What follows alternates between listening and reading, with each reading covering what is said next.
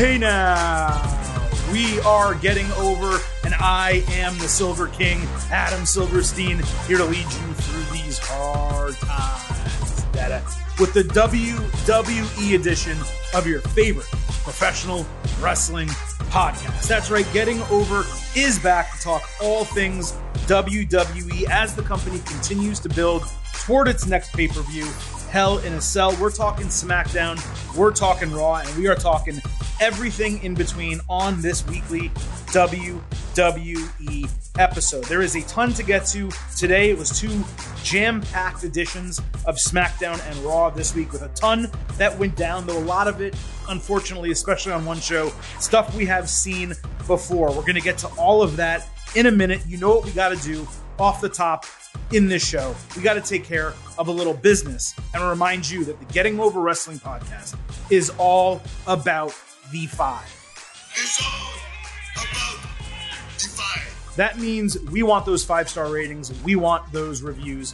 We want you to head on over to Apple Podcasts, submit those ratings and reviews, and let people know how much you love this show. We got a lot of them. I think right now on iTunes, we got 320 reviews and ratings, which is fantastic. We want more. We're greedy. Let's get that number up by 100 before we get to June. That is the goal. And the way you can help us is just by opening up the Apple Podcasts app or iTunes on any device or computer that you have, finding the Getting Over Wrestling podcast, leaving a few words about why you love the show, and hitting those 5 stars. Also, do not forget to follow us on Twitter at Getting Overcast. That is where we release every episode, and we also talk wrestling all week long during Raw, SmackDown, NXT, and AEW, sharing news, not only national news that we're able to share, but even occasionally a story that we're going to be able to report ourselves in between. So do not forget to follow us on Twitter at Getting Overcast. But with all of that out of the way,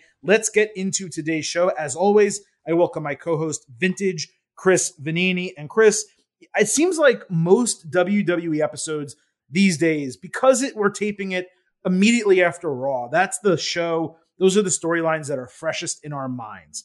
So we often start these shows sometimes complaining that SmackDown is really good and Raw is really not so good. Many weeks bad, recently a little bit more mediocre. But what I'm having a problem with on Monday nights right now, it's not just the stale booking, but it is the ungodly amount of rematches that we have to deal with every single Monday night. And I think what WWE fails to understand is that by booking constant, never-ending rematches, they're actively giving fans reasons not to tune into Raw. If they rotated talent and matches, even if the feuds are extended, you can convince fans to watch your show because, hey, you've never seen Kofi Kingston fight Riddle before. Bobby Lashley versus Xavier Woods sounds like a can't-miss match. Hey, Kofi Kingston and Damian Priest, I never thought we would get that. Rhea Ripley and Naomi, that's a really good match. Naomi's getting on TV. Rhea Ripley has a chance for a big win. I want to see how they work well together. That could be really interesting. Instead, they're actively telling viewers, hey, there's no reason to tune in this week or next week because you're literally going to see the same stuff that you just saw. And it may be great. Charlotte Flair and Asuka is a great match. But if you get it 3 weeks in a row, the wind that it puts into the sails of a wrestling fan to actually want to see it gets lessened every single time that you run it. Raw on Monday featured 4 really good matches from a wrestling standpoint. 3 of them were either a screw job finish with a rematch already set for next week or rematches themselves that took part of 50-50 booking. That ruins the ability to enjoy the top tier wrestling that we're actually getting on Raw. Because to their credit, they've been putting on some banger matches for the last month or so. But you forget or don't care how good the matches are because the booking that surrounds them sucks. And I just don't understand, Chris, how a show that has been airing on television for nearly 3 decades, I think it's 29 years for Raw right now, doesn't understand the basics of booking and promoting its own programming. Yeah, this this was a weird episode of Raw because it also felt like the quickest episode of Raw in a long time. Like the show ended and I was like, oh wait, it's over? Because they had it. I don't know what the numbers are, but it felt like fewer matches, but longer matches, like which I loved, by the way. 3-segment matches. And so like in one sense, it was like, oh, this episode actually didn't feel like a slog. But at the same time, I wasn't super engaged because it was all stuff we'd seen before. And a lot of it was not, there weren't stakes in a lot of them, or they were just kind of weird. So yeah, it was a different episode of Raw, but the rematches are a problem. And it often feels like Raw gets to Monday and realize, oh crap, we forgot to book the show. Let's just run it back and figure it out next week. And then we do it over again. And it just kind of keeps repeating itself. That's kind of the sense I get from Raw. Yeah, like we'll get into it, but like there was a number one contendership match last week where if Charlotte beats Asuka, it wasn't even a number one contendership. It was just, hey, Charlotte, if you beat Asuka last week, you'll be the number one contender. She loses. Then they have a match this week with no stipulation. She wins and she gets a title match. It's like, what are you doing? And why are you doing the exact same match 2 weeks in a row when you have 5 weeks to the pay-per-view? Why not have Asuka fight Lana and Charlotte fight Naomi this week and have a little bit of interim deal? And then you say, hey, Charlotte say, hey, look, I got screwed. Ripley, interfered with me 2 weeks ago. I want another shot at Asuka. And you do it next week. At least give us a little breathing room here. They literally had a match which we'll talk about a little bit later, between Drew McIntyre and Kofi Kingston, where it was a banger. It was great, but they didn't give us a finish for the sole reason of saying, hey, that match you just saw that you really liked? You're going to watch that again next week, but next week we'll give you a finish. That's literally the booking that they gave us on the show. So when we come into, I'm just kind of setting the stage here. When we come into these WWE episodes, if we were taping these Friday night or Saturday morning after SmackDown, we don't open the show talking about, man, Raw has been really rough recently, because we're going to be fresh in our minds off of SmackDown. But when we're taping them on Tuesday, and the thing that we have just seen is 3 hours of Monday Night Rematch, just repetitive booking and repeat matches when there's no reason to repeat all of these matches. Some of them, okay, yeah, I don't believe WWE needs to be like AEW where it never has rematches, or the rematches are so rare that you're like shocked when you see one. I'm not saying WWE has to do that, but what they don't need to do is give us 3 singles women's matches that are identical in a 6-week span. They don't need to give us 5 women's tag team championship matches that are identical in a 7-week span. The roster's too big. There's too many really talented people on the roster to not give them a greater chance. It's just weird. I don't know what to say other than I feel like they don't know what they're going to do until the show starts, and then they just run it back. There's not much analysis to do about Raw because it was the same thing. There's not much a ton we can really do on that part other than to just say, okay, we're doing this again, and we're going to do it again next week now. You just look at it and you're like, where's the creativity? Like, you're getting the Aleister Black vignette on SmackDown, you're getting the Eva Marie vignettes on Raw. I mean, if there's a way to juxtapose the two shows based on just that. Or the way the mid-card title was booked. For the record, I actually like the Eva ones, and I'm not big I thought Eva's this week was actually very good. I'm actually not high on the Aleister ones, but we'll get to those later. Okay, but the creativity. Yeah, no, for sure. Raw, even if you didn't like it. SmackDown's interesting. They elevate random people, make them a big deal, and suddenly you're into Cesaro, you're into Jey Uso, you're into Nakamura, you're into Dominic Mysterio, you're into the Dirty Dogs, you're into Chad Gable. It's just like they just make everybody interesting, and Raw just can't do that. And I still don't understand again how this is the same company. It is the question that we ask ourselves every week. And look, folks, even though we're starting on a little bit of a negative note, there was a lot of positive this week in WWE. Do not get me wrong. And we're going to start getting into it right now as we slide into the main event. So we like to start the main event talking about SmackDown because SmackDown clearly is not just the A show in terms of importance, but the A show in terms of quality. And let's get started with the way SmackDown started, which was a parade of champions. Everyone is on the stage, all the champions on SmackDown, except for Roman Reigns. Sonya Deville's in the ring, putting over crowds returning to WWE. That is a topic that we will discuss, by the way, later in this episode, so stay tuned. We'll talk about crowds returning to WWE in July. But she's there propping all that up. And then she tries to introduce Roman Reigns, and instead Paul Heyman comes out. coming out, by the way, to Roman Reigns' old Shield music, which I just thought was really strange. But Heyman said Reigns is a champion while everyone else there are title holders, and he's going to be the main draw for fans when they are able to come back to arenas in July. Now, we're going to pause here on this opening segment because a lot of other storyline development happened in it, particularly with the women. So we'll pause here. We're going to get back to that later. But what we're going to do is stay with the Roman Reigns and family storyline that involves some other people as well. So Reigns actually came out at 9 p.m. So mid-show main event, not the actual main event, which was really nice, in my opinion, for a change. He said he didn't like to brag. So Heyman basically filleted him and praised his entire tenure since returning to WWE. He went through every single thing Reigns has accomplished. Reigns demanded to see Jimmy Uso, but Cesaro instead made his entrance with a sling on his arm and challenged Reigns directly at Hell in a Cell. Before Reigns could even respond, Seth Rollins attacked Cesaro, pulled off the sling, screamed, "When are you going to learn?" And then kept getting pulled off of him, attacked him twice more with stomps until a stretcher came out to take Cesaro away. Reigns and company just disappeared from the ring while all of this was happening. So the Reigns stuff was basically inconsequential to the entire show. Rollins later yelled at Cesaro as he was getting wheeled off. And it's clear, Chris, that the goal here is to set up Rollins against Cesaro at Hell in a Cell, in my opinion, inside Hell in a Cell. Otherwise, I don't know why you run an angle the way you do this angle. I'd be shocked if it's not the match.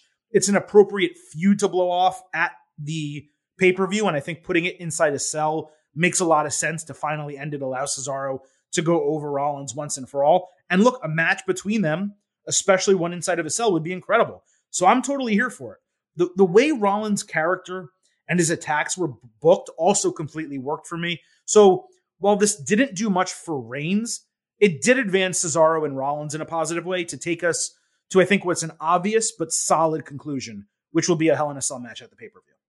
Yeah, no, I mean, I think that's clearly where we are going with those two. And it's good because I like having some mystery here. I like not knowing immediately what the next stories are going to be. There's some mystery being set up with the Roman stuff, but Cesaro Rollins makes sense. You know, we only got it.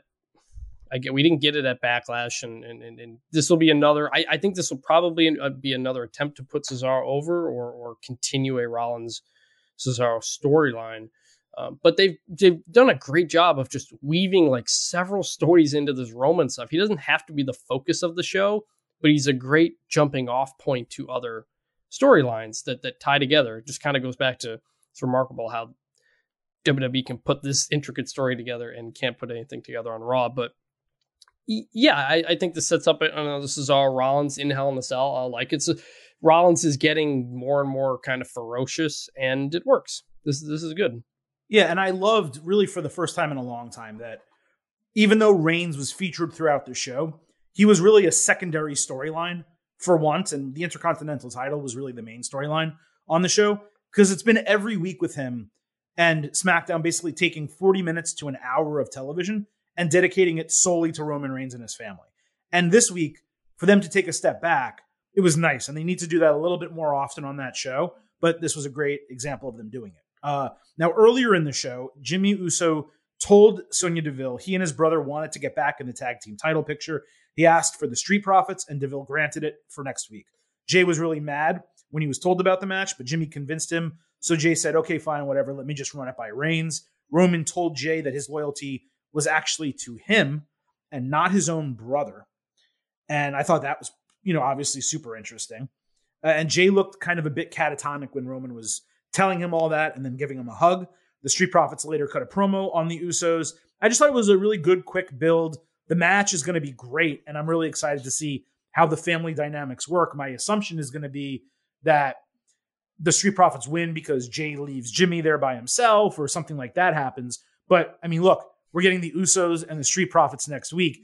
Again, when I talk about, like I did in the opening today, Raw not having the ability to build and create matches people want to see and give them reasons to tune into their show, and actually doing the opposite by doing rematches. Meanwhile, on SmackDown, you have the Usos versus the Street Profits, which is a match we have not seen, and they gave us enough of a promotion for it next week where I, as a fan, am now really excited to tune into SmackDown, not just because I know SmackDown is going to be good, but I really want to see this match. Yeah, well, first off, let's make sure we acknowledge the tribal chief on his 36th birthday today. I guess we forgot to shout that one out. I'm currently wearing my Wreck Everyone and Leave shirt. It's actually the first wrestling shirt I've gotten in a few years. So happy birthday to Roman Reigns. We acknowledge the head of the table. But yeah, Usos versus Street Profits. That's just a match we haven't seen before and we really want to see and could be an awesome match. And there's an awesome storyline in cloud floating over it of what's going to happen with Jimmy and Jay. Like, this is just tremendous. I am really, really excited for this. You figure Jimmy's going to involve some kind of betrayal at some point, but you also know you're going to see the Usos working together. And the next time Roman doesn't want to see that, it's going to be in the back of Jay's mind. It's really building these, like, he's torn between these two people. This is just every week the Roman and company story is just like the best thing going on in wrestling for literally 8-9 months now. And they keep introducing new pieces and it keeps getting more and more interesting. I'm really, really excited for this next week. What's incredible about it is there's 5 people involved in this feud, 6 if you include Paul Heyman, but 5 wrestlers. All of them I care about. All of them have storylines that make sense. They've all been built strong, despite Rollins seemingly losing like 30 matches in a row, it feels like. I don't know the last time the guy has actually won something of consequence. He still feels strong because he's so devious and he attacks people and he gets up on them in non-match segments. But I care about all of it. And it is, again, it's pulling me to tune into the show because I want to see what's going to happen next. And that is what any good storytelling, any good entertainment device, whether it's a TV show, a movie, it's, why do you binge shows on Netflix? You binge them because, holy crap, that last episode was so good. I don't care that it's 3 a.m. I want to see what's going to happen next before I go to sleep. I'll watch the last 2 episodes tomorrow. Like, I'm going to literally make myself tired the next day because I need to see what happens next. And SmackDown largely is actually achieving that. And I think this overall storyline, even throwing in some of the little twists, like the way Roman and Rollins look at each other. And what's going to happen with Jimmy? Is he going to fall in line or is he not? And if he doesn't, is it going to be a Roman feud or a Jay feud? Are we going to get brother versus brother? Yeah. All of these really, really cool subplots that all connect to the main storylines, the 2 main storylines, all involved within this, are exceedingly interesting. And when you consider that Roman Reigns is the champion, and really outside of Cesaro, no one else in those 5 people is going after the championship. That's pretty exceptional, right? And I think WWE needs to improve its booking in non-title feuds across all of its brands. I think NXT does a really good job, but Raw and SmackDown, the ability to have a feud over something that is not the championship is very important. And SmackDown is right now doing it better, certainly, than Raw. By a mile. Yeah, and one other kind of random thing, I just was on YouTube the other day and just came across the Roman versus Cena promo before No Mercy 2017. And is that the big dog one with the zipper? Yeah. This was after Roman had already retired Undertaker, and this is Cena basically seeing if Roman's the guy, seeing if he can be the guy to carry the company. The one where Cena says, "I'm part-time because you can't do your job." Right. And Roman forgets his lines a couple times in that. And Cena calls him out on it and breaks the fourth wall and this kind of stuff. And you could see this is a Roman Reigns at that point who had main evented 2 or 3 WrestleManias, had just retired the Undertaker, multi-time champion. And man, he did not look comfortable in that role in a spot going up against John Cena. And Roman, I'm pretty sure, won the match and whatever, but I saw that and I was like, man, he really has come a long way as a character and just understanding who he is and what this is. And when he gets back to crowds, I can't wait to see how that goes because he struggled for a long time in that. And now he has built himself up with the confidence in the character to where at some point John Cena is probably going to come back for a one-off or something. And I cannot wait to see Roman and Cena face to face again. And he has stepped up and become that face of the company, but in a different way than they thought they were going to do at the time. So if you've ever gone back and watched old Roman stuff and you see, I remember why everybody booed this guy all the time. And maybe he got a bad rap for it, but man, he is a completely different dude now. And I cannot wait to see how he performs in front of crowds in the coming months, because he has really stepped himself up to another level. And we see it every week on SmackDown with every promo he cuts. And it's been really cool to see where he is now. That was actually one of my favorite sound drops that I used to have on the old podcast, and I'm going to bring it back because you're reminding me to do it. But when Cena mentions that his fly is down and Reigns improv, I mean, credit to him for this. He just goes, yeah, I busted it. Big dog. It's like, holy shit, man. This guy has personality. Like, where is this? Yeah, where is this guy? There's bits and pieces in there. You can like see the talent that they see, but he's not comfortable in his skin yet. Yeah, and now he is. Full time, and now he completely is. Yeah, I think he's going to get his ass chewed out by fans. I think they're going to buy into him being a heel and really boo him heavily. But the question is, how long until that turns? How long until he does shit that's so cool? Because everything he does is cool, where they just start naturally cheering because they want to root for him now. And Look, people, we'll move on. We got a lot more to talk about in the show. But anyone who has been a longtime listener of mine in wrestling podcasts in this corner State of Combat, you know, it is my core belief in wrestling that if you have a guy who you cannot get over as a face, making him a great heel for a long time and then turning him back face will fix the ills. They needed to do it with John Cena. They refused to.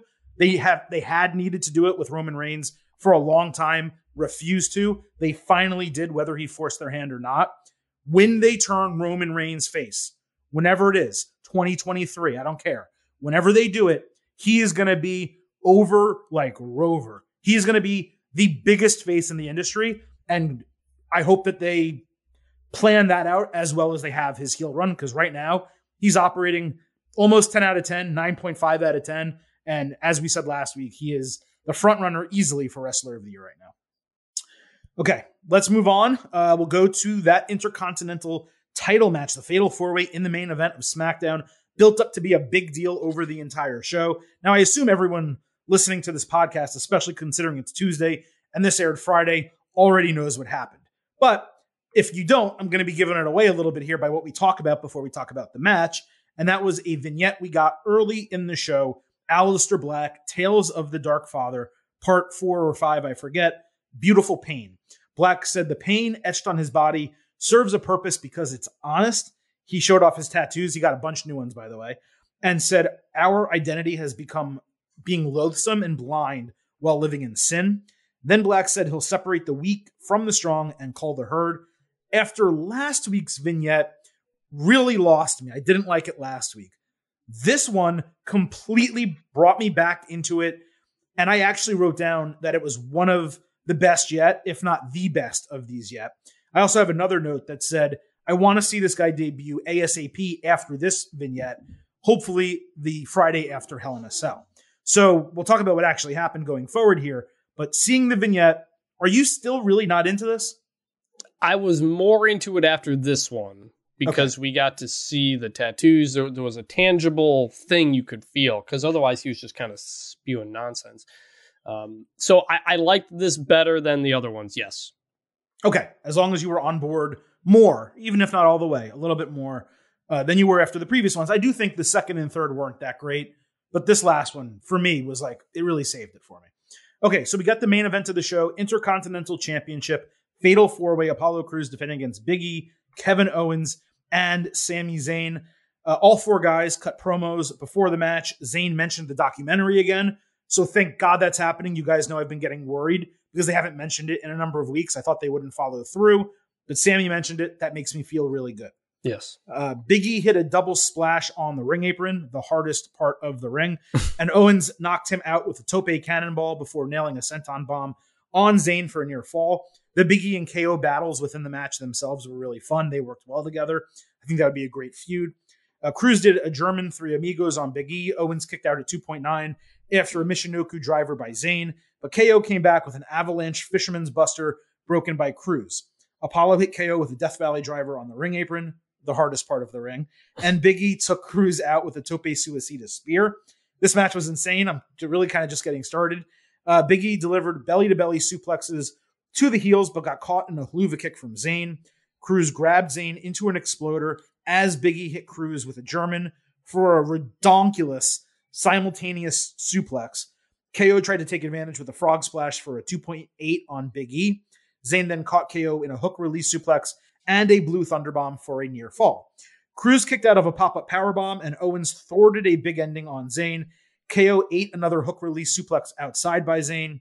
Big E hit the big ending on Cruz, but Commander Aziz pulled him out of the ring on what would have been a 3 count. Big E drove Aziz into the ring post, and suddenly the lights flickered and then changed. Out of nowhere, there's a big blinding light, and Aleister Black steps out of it to ringside.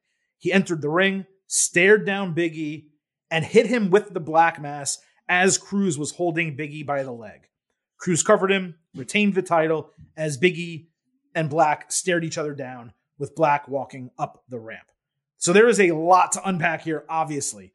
Let's start with the match, and after we talk about the match, we'll get into the storytelling. This was an incredible match. Yes. It was superb. It was not only well placed in the main event, it needed to be there. It was rightly given 25 minutes so that these guys could really do everything that they wanted to do. I was let down a little bit at the finish because the match was cresting to this crescendo and it was about to hit the climax, even though the finish involved a return of a wrestler who you guys know I've been dying to see. I'm a huge fan of Aleister Black. So while I loved the match and I completely understand the reasoning for the finish, it was just a little bit disappointing not to see a clean ending. So for the match, I'm going to give it a 4.25 and an A, but it really could have been an A+ if it finished in a real way. That's how good the wrestling was in this thing. Yeah, you knew it was going to be a great match with all these guys in it, and they did it in a good way. The finish was, part of me is like, oh, I'm not sure. Part of me is like, why Big E? But then I'm realizing, no, this is basic wrestling storytelling. A guy interferes in a championship match, and you don't know why, and then you find out the next week. So that's probably what's going to happen here. So assuming we get that explanation a week from now, I'll be cool with it. So it was fine. I mean, I liked that it was, like you said, 25 minutes, main event. SmackDown does a really good job of making the Intercontinental Championship matches typically main events of SmackDown's the way it should go. So it all flowed well in the structure of the show. And yeah, the ending was a little weird, but you know, we're not supposed to have all the answers now. So I'm willing to give SmackDown, you know, an opportunity next week to explain it to me. Well, that's the key. You allow SmackDown the benefit of the doubt, right? Like, we see this, we're like, okay, let's see what happens. Raw, when you have Mason T-Bar invade a main event, you're like, this is dog shit. Because you know it's not going to be good. And by the way, they still haven't explained it, right? No. And we haven't seen these guys in like 3 weeks, except for like Lumberjacks, I think. So it's a joke. So let's move to Aleister Black. Yes, so with the finish, with the booking, I understand the decision.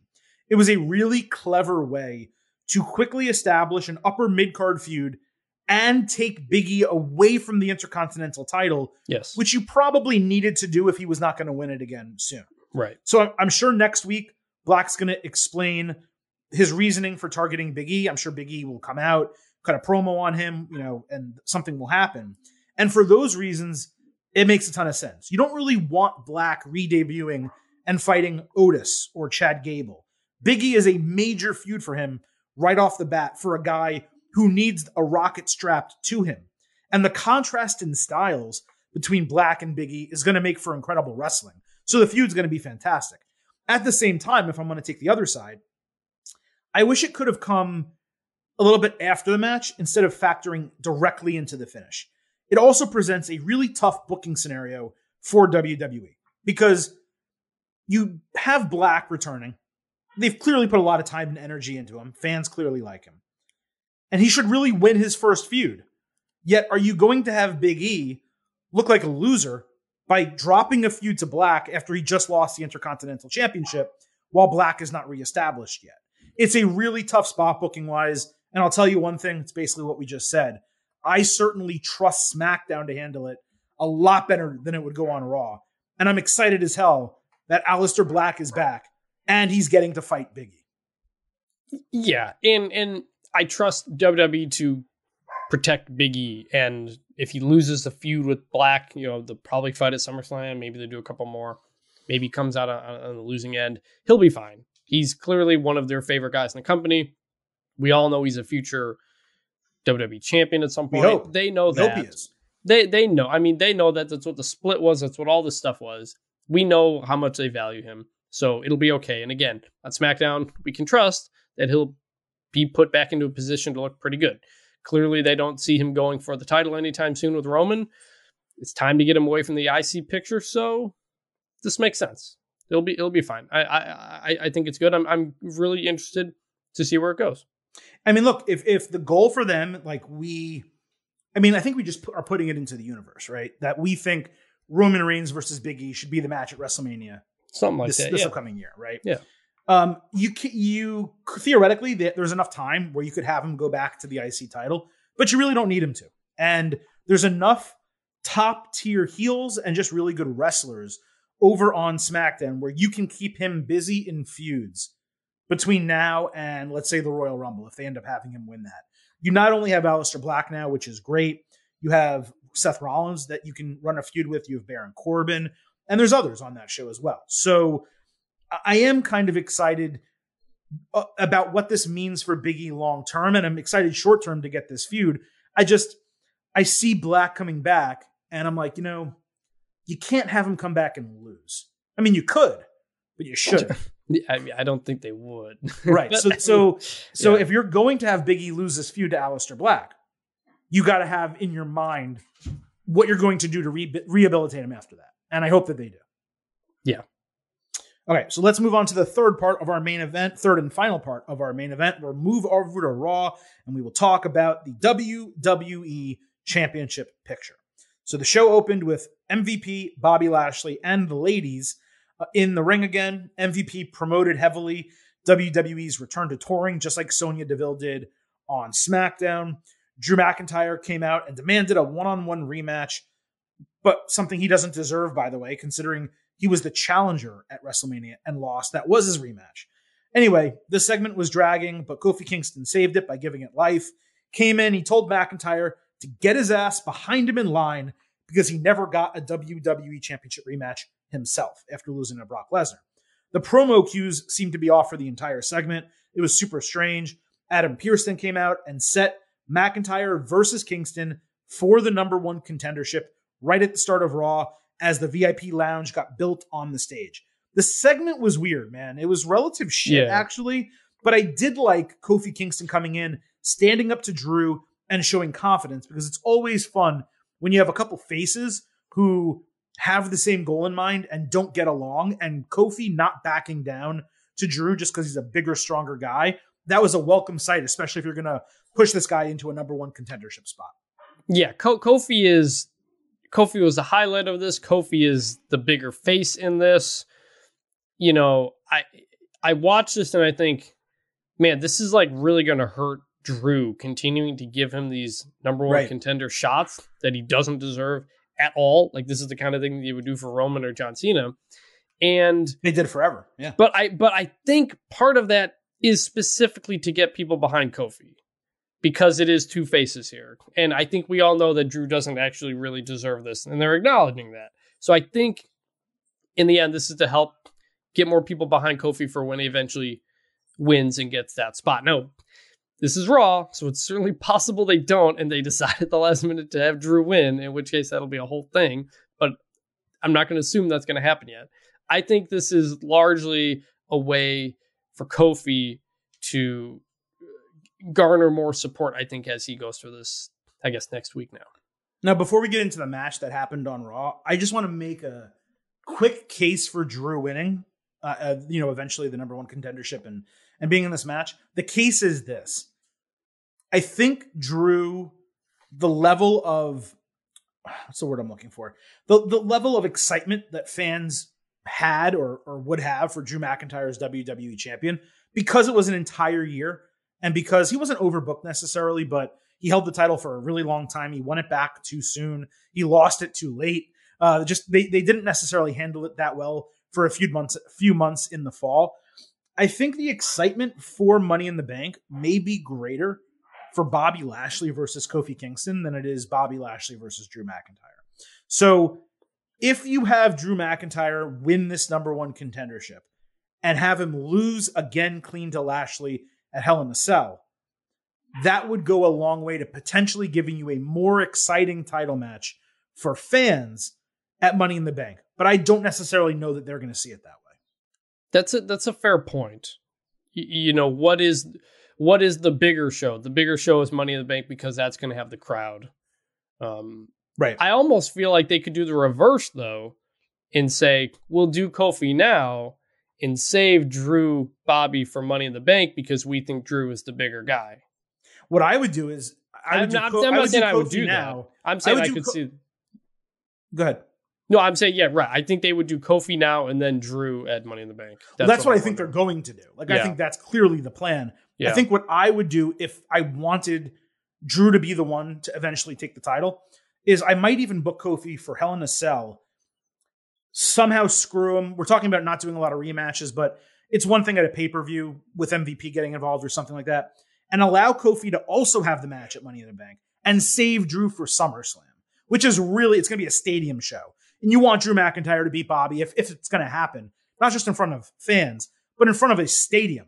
They're supposed to go to whatever the hell that thing is called Allegiant Stadium in Las Vegas. I mean, that I think that's 60,000 people capacity. I don't know that they'll sell it out. So there's a lot of different booking that they can do depending who they want to challenge and when, and who they think is going to draw the best and get the fans the most excited. But I think Kofi may have started this journey as an in-betweener feud for Hell in a Cell. I wouldn't be surprised if they've come around and realized fans really like this guy. Like, beyond Kofi Mania, they want him to be a main eventer. They believe in Kofi Kingston. And I think they could get a little juice out of this, whether they delayed it a month for Money in the Bank or whether they created a 2-month feud and allowed him to actually get a couple chances at Lashley. But we'll find out what happened. Let's talk about what happened on Raw and maybe why we believe some of these things. So we got that McIntyre-Kingston one-on-one match. Kofi ate an Alabama slam into the ring apron, the hardest part of the ring. McIntyre countered a guillotine into a vertical suplex in a really cool spot. And then he hit an awesome Michinoku driver on Kingston. He taunted Lashley throughout the match, and Lashley wound up at ringside with MVP sitting in chairs. McIntyre got a bunch of near falls after a spinebuster and a sit-down powerbomb. Kofi dodged McIntyre into the post and followed with a frog splash for a near fall. McIntyre got distracted by Lashley, and Kingston knocked him down outside into Lashley with a trust fall from the top rope. Kofi then hit an SOS for a 2.8, leading Lashley and MVP to simultaneously attack both men for a double DQ. Kofi hit Trouble in Paradise on Lashley, and that followed with a Claymore from McIntyre to Lashley to end the segment. This was probably rolling on at like a 3.5 star B type of match that had way more potential, but it's just another situation, as we talked about earlier, where WWE gives us actually a banger match on Raw, but doesn't allow a finish. Same shit I was talking about earlier with the Fatal 4-Way. And then they did the double DQ here, only to stretch it out and schedule a rematch next week where they're just promising, hey, this time you'll get a finish. Like, that's literally WWE's booking. Hey, that thing you actually liked, we're going to give you a little bit too much of it, but next time you'll actually get a resolution. So now I need, despite the match being great, I need to sit through it twice just to get one winner. I just truly believe they're void of ideas at this point. Right. And it was a fun match. Like, Drew looked really, seeing him with a guy like Kofi who could really bounce around, it was really fun. I mean, Drew was flipping around a bit. He had that wicked Batista bomb onto Kofi. It was a really fun match between the two, and I am looking forward, I guess, to seeing them fight again. It's just annoying that we kind of have to be treated like idiots to be like, actually, you don't get the finish now, you get it next week. You didn't have to put yourself in this position. Again, a lot of times we're just talking about, what do they do, Kofi versus Drew? I don't know. But it's like, does it make Drew look bad? Does it make Drew look good? Like, you didn't have to do it this way. And by the way, really quick, if you want to do this finish, do a 7-minute match and then give us this finish. Don't do an 18 or however long minute match where it's rolling on and you're really anticipating the finish and then not give us a finish. Yeah. So I'm of two minds. Like, it was really fun. I don't trust Raw to give me the proper resolution ever to these things. Me neither. Like it was different on SmackDown with the Intercontinental Championship match because it was clearly setting up something different we're doing it on Raw to set up the same thing happening again next week. So that's where the inherent problem comes between Raw and SmackDown. Yeah, and Pierce later told Lashley he'll be suspended for 90 days without pay if he or MVP interfere or are even at ringside next week. By the way, why would you suspend someone 90 days without pay? You would strip them of their title before you do that. Well, that's fine. I mean, I liked that bit. Me too. I liked Adam Pearce laying down the law. I like when he's an actual authority figure with power and does things with that. Yeah, could he have done it differently? But it was nice to hear that.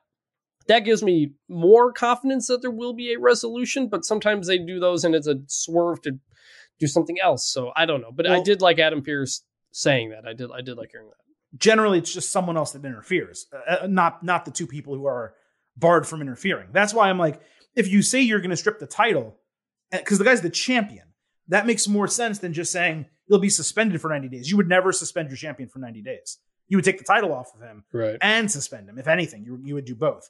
But regardless, so yeah, this is either setting up next week a clean finish, presumably Kofi beating McIntyre via roll-up or crucifix or inside cradle or something like that, or someone unexpected helping Lashley and allowing Kofi to win, because presumably he would prefer to fight Kofi than he would McIntyre. And I swear, I'm saying it right now, if it is T-Bar and or Mace, I will lose my mind.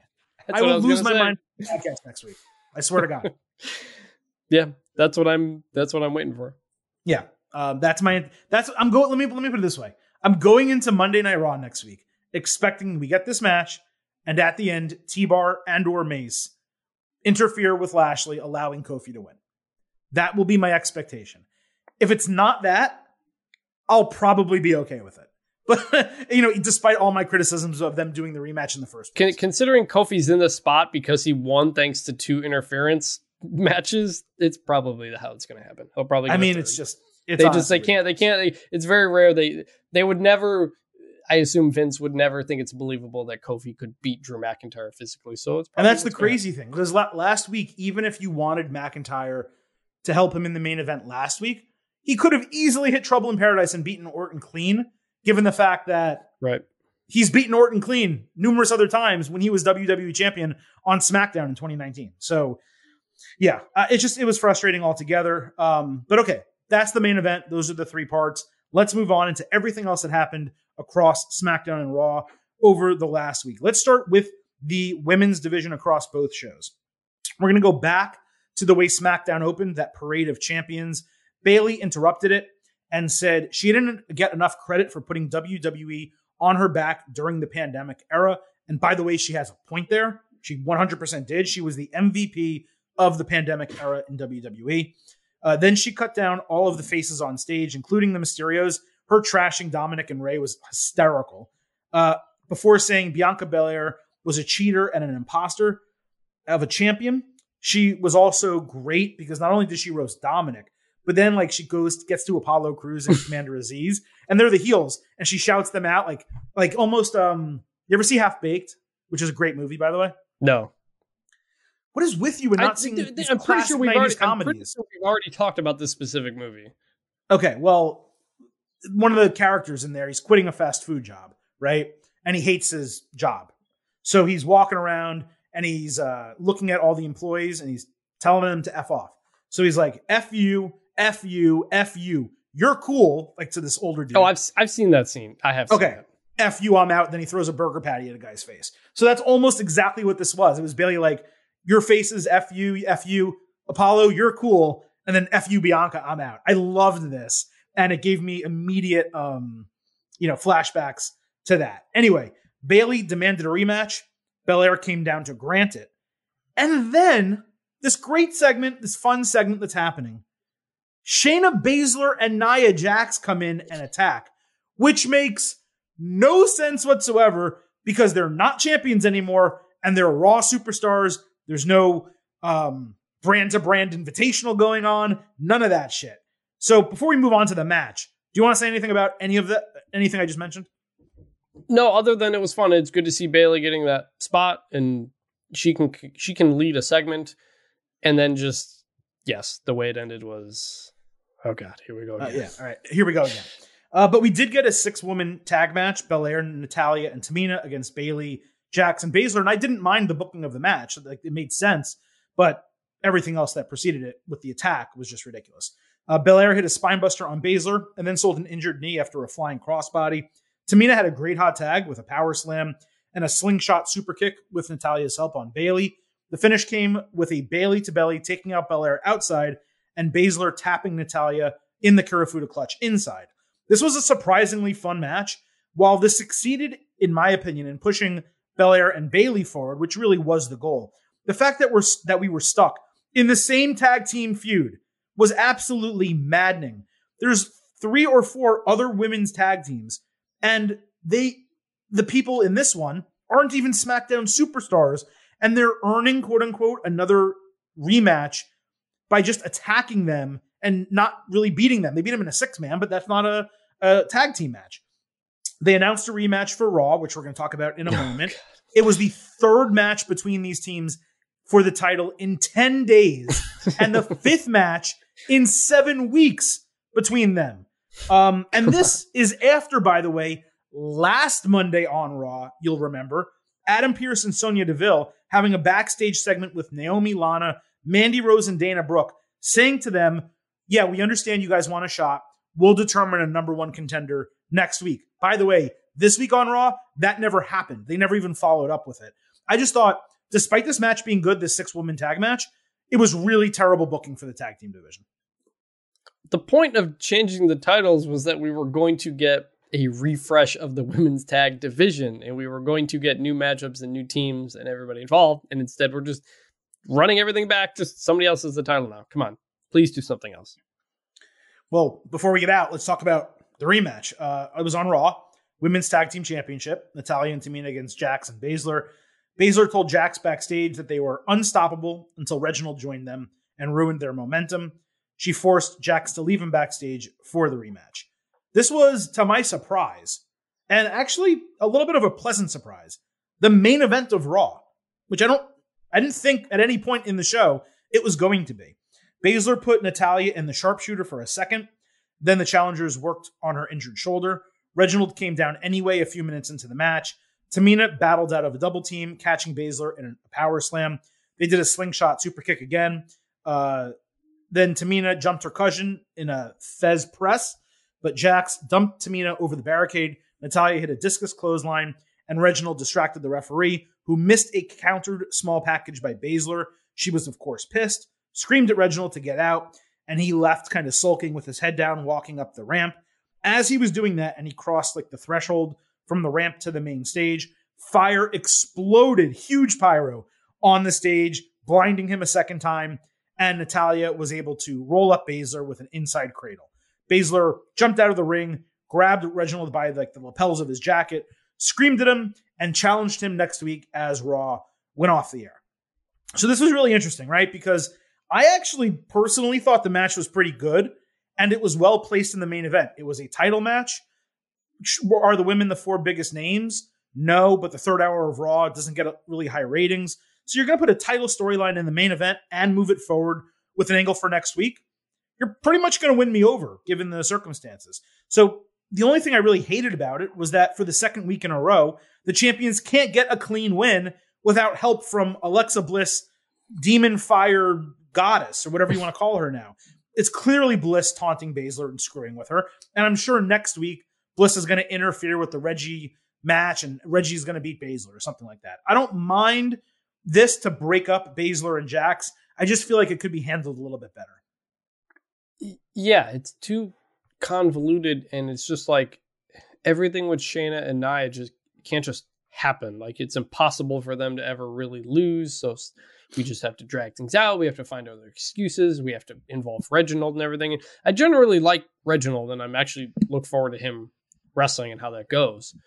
But man, just we don't need to keep doing this. Have Reginald fight Ruby Riott or something like that. Like, just we have, again, there's so many talented women on this roster and tag teams that they built up. They've just abandoned since WrestleMania, pretty much. It's been the same couple of people. So I don't know. We'll run it again next week, I guess. Well, no, let's hope this is the end. And I actually do have belief this is the end, just based on the way that it's now Baszler and Jax with Reginald in the middle. They have no case at all in any way for another tag team title match. Really, what WWE needs to be doing is adding to the women's tag team division. They need to call up Kaden Carter and Casey Catanzaro from NXT and or create another team of women from NXT and bring them up to the main roster and put 4 women's tag teams on the brands plus the champions. That gives you 5 teams. And that is a totally fine rotation of storylines. The women's tag team champions do not need to be on Raw and SmackDown every week. They can just be on the show where they are feuding with the other tag team for their upcoming pay-per-view storyline. And that allows the women in the other show to wrestle matches, whether it's singles matches, whether it's them vying to become the next number 1 contenders, whatever the case. We don't need the women's tag team champions on every single show, even though I think some people don't like the titles. They've done more good than harm. Yeah. But there are occasions where they've done harm, and taking single stars like Jax and Baszler, who should have been Asuka's challengers for the Raw Women's Championship over the last 6 months, and removing them from that picture entirely, that was harm done to the Raw Women's title because of this title existing. But that's what they need to do. They need to enhance this division, not just have repeat matches and have them on every single show. Yeah, just you don't need, just involve other people. We don't need to see the same matches. And briefly before we move on, we'll note that Alexa Bliss was not on the show. Reason for that, her pig, Larry Steve, was really sick. And we learned just before coming on the air today, he unfortunately died. I think he was 4 years old. Really big pig, as they tend to be. He was domesticated. He was her pet. It was a big deal. I think it was something that they did on the Total Divas show. I don't really remember, but she loved him and she always talked about him. When I interviewed her, we talked about Larry Steve. So really sorry to hear that. Anyone losing a pet's bad, and she really seemed to love him. So that really sucked, unfortunately. So let's stay with the women. And by the way, credit to WWE, because after those 2 or 3 weeks where I was really shitting on them for barely giving the women time in the ring, they've kind of corrected that. And they've given women's wrestling a lot more time, especially on Raw. Recently, SmackDown still needs to step it up a bit. But we had a lot more women's stuff happen on Raw. Rhea Ripley taunted Charlotte Flair earlier in the show backstage before her scheduled match with Asuka. And trust me, we're going to talk about that. Charlotte said that Ripley's just jealous of her. Nikki Cross then stepped up and challenged one of them to fight. Charlotte said she would beat her in 2 minutes and she wasn't worth her time, then challenged Ripley to actually go ahead and do it. And Ripley accepted. So we got Ripley against Cross. And they literally had them fight with 2 minutes on a beat the clock. Not 5, not 10. 2 minutes on a beat the clock challenge.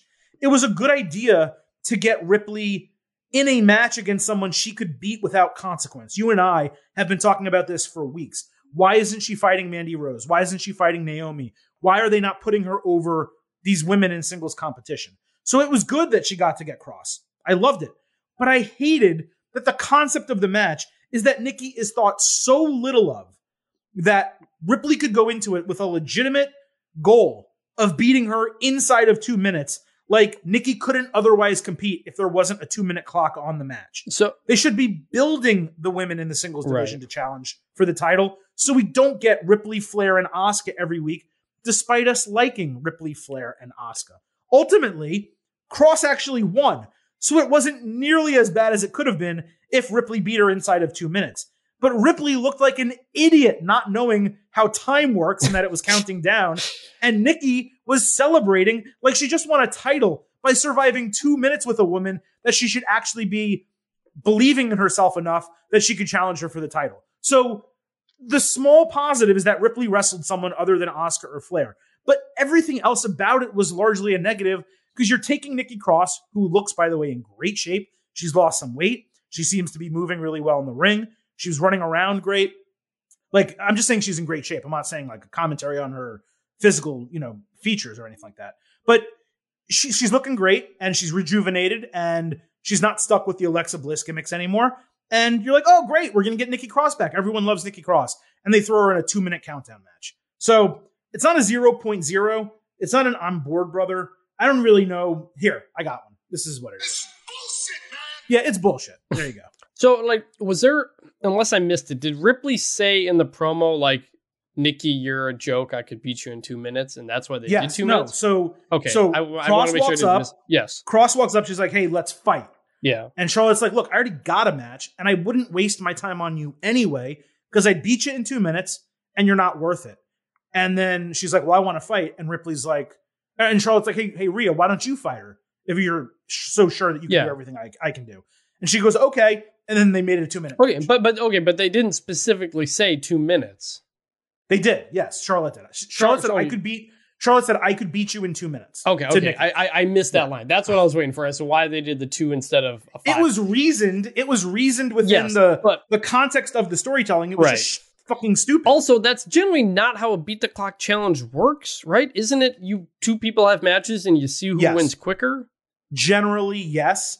And then like whoever wins in the quickest usually is like a number one contender or gets some advantage. Yeah, like the way to tell the story is Rhea's beating the crap out of Nikki for a minute, coming up on 2 minutes, and Nikki keeps kicking out, and Rhea can't finish her, and then the time runs out, and Rhea's frustrated, and Nikki can celebrate because she survived it. It's not Rhea doesn't take this seriously, and then the time runs out because then she looks like an idiot. Like there was a way to do this to make everybody look good, and they chose not to do it.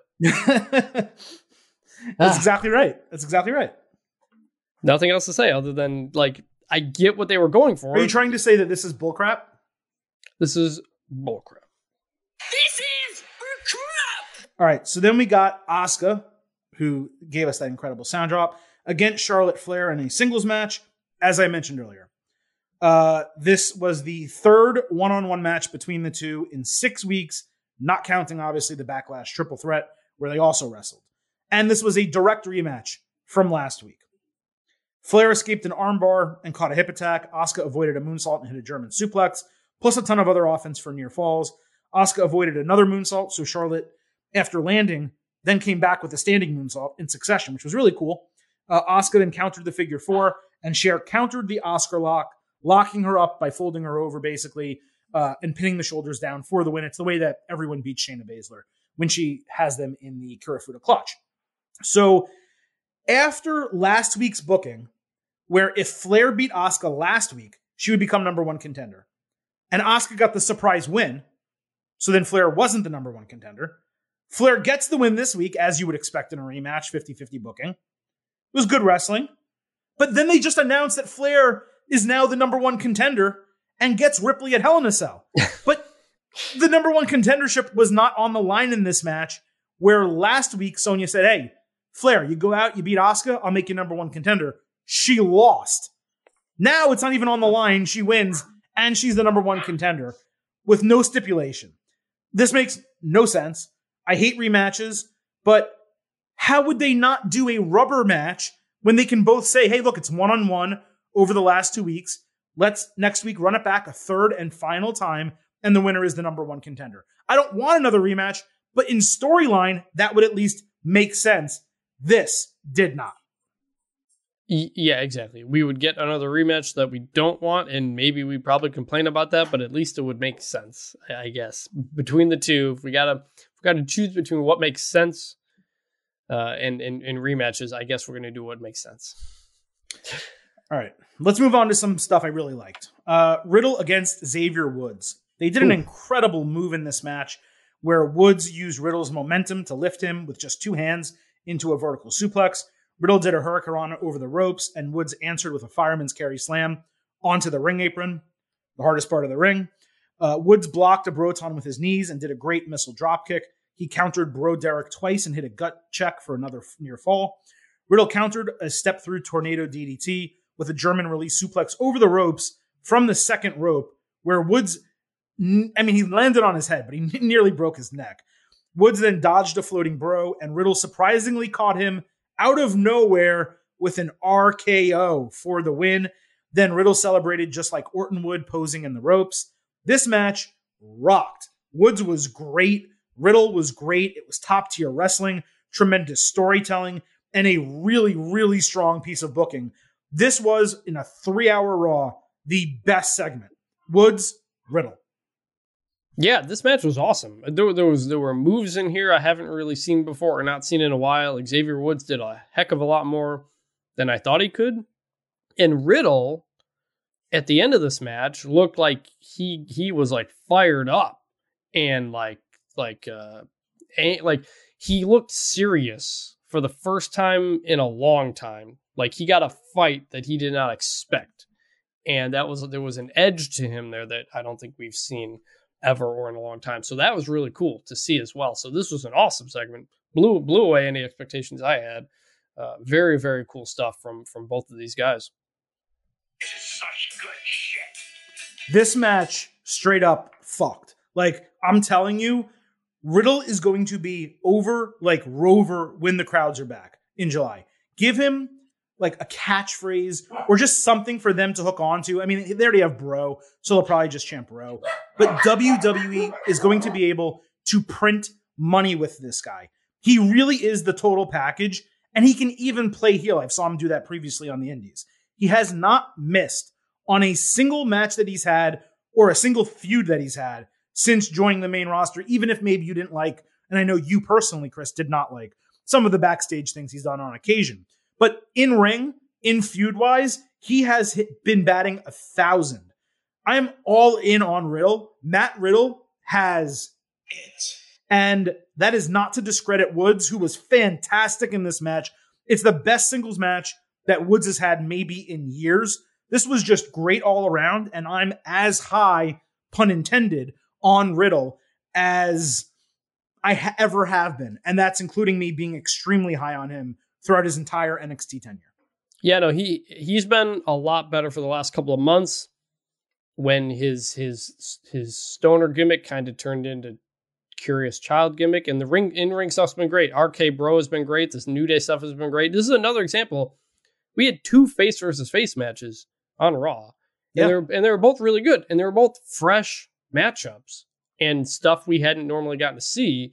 So like you can do these kinds of things, and it's really interesting. So this is great, good and stuff. To give Raw a shred of credit here, we talked about SmackDown succeeding doing mid-card type of feuds without involving titles.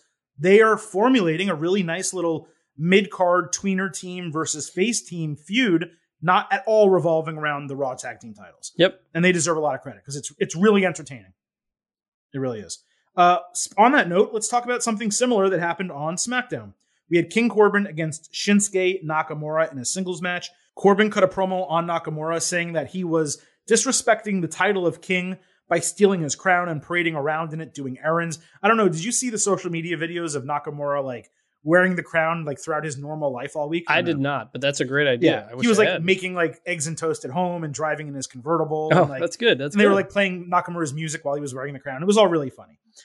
When he called out Nakamura for the match, suddenly, out of nowhere, to my pure, true delight, Rick Boogs comes out with an electric guitar, introduces himself, and absolutely shreds on the guitar, playing Nakamura to the ring.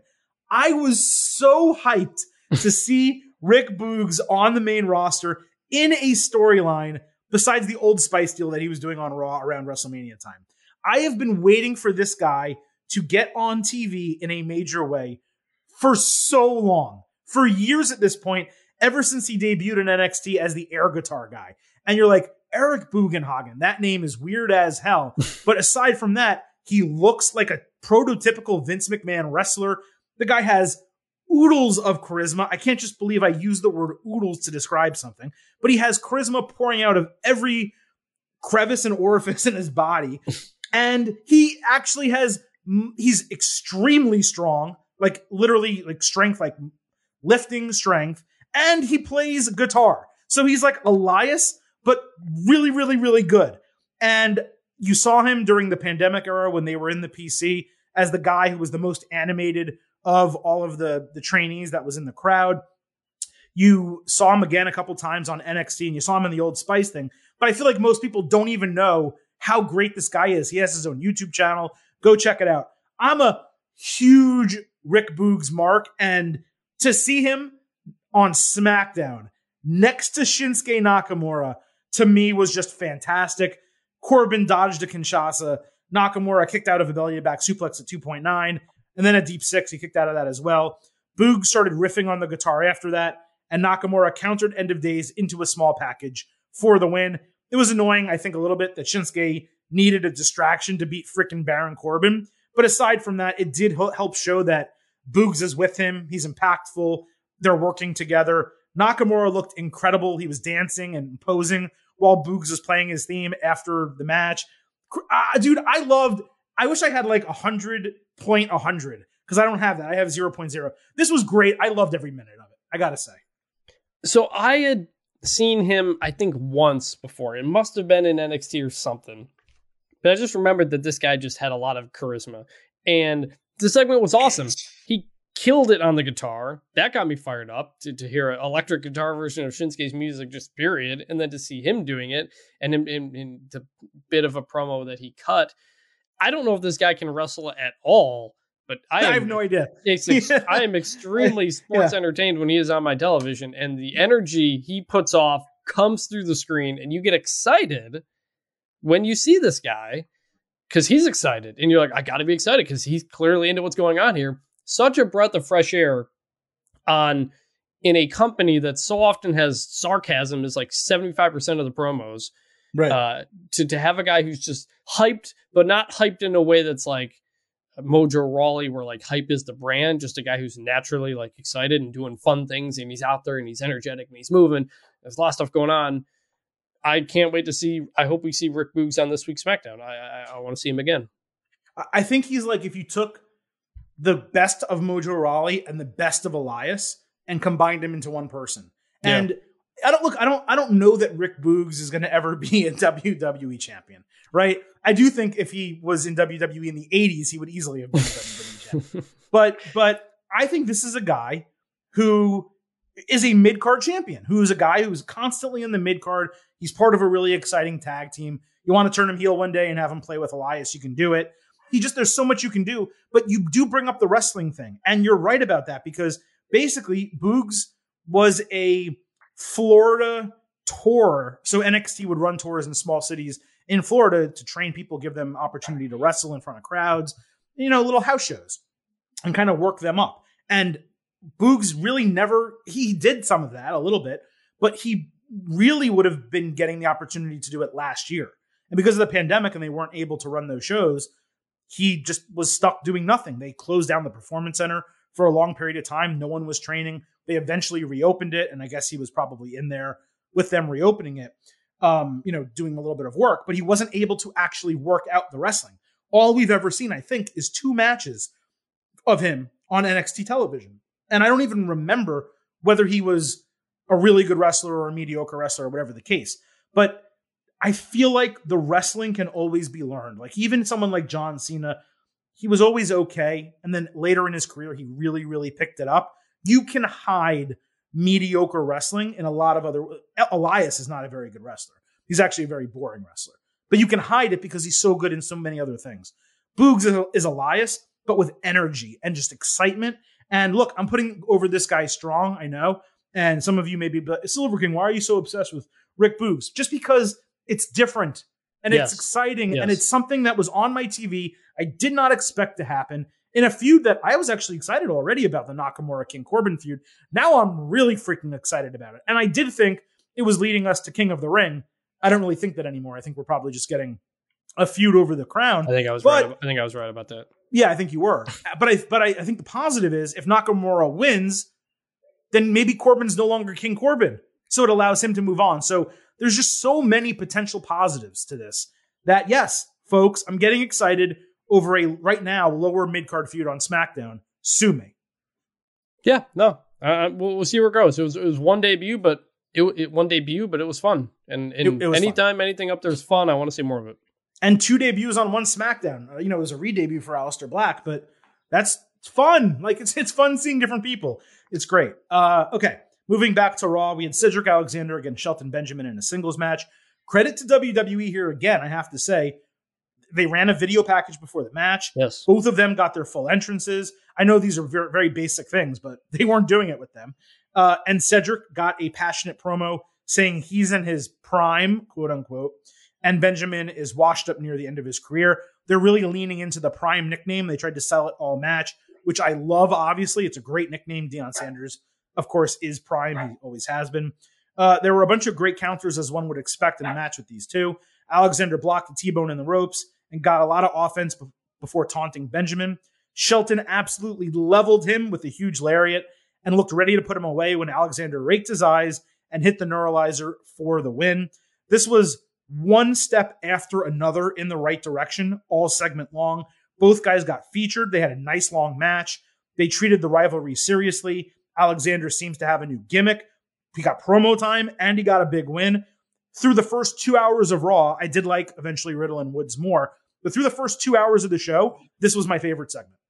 Yeah, just give us a reason to care about what we're watching on the screen. And that's what they did. The promo was good. They also did a promo, I think, before Riddle Woods, or at some point earlier in Raw, they did kind of a recap of the New Day RK Bro stuff to set up the match. This setup, okay, here's why Cedric and Sheldon are having a feud. Then they come out and cut the promo. And it's like, okay, you set the table. You gave me a reason to care. Now I'm invested. Now we have this match. It's basic stuff. Like, you go back and watch wrestling in like the 90s or 80s. Like, how often does it start off with someone just walking out and cutting a promo and just like setting the table, explaining why this matters to me, and then we have this match? Like, it's just basic stuff. You got to tell me why this matters, as opposed to just starting a match and commentary says something and off we go. Like, you got to give us a reason to be invested. And this did a perfect job of doing that.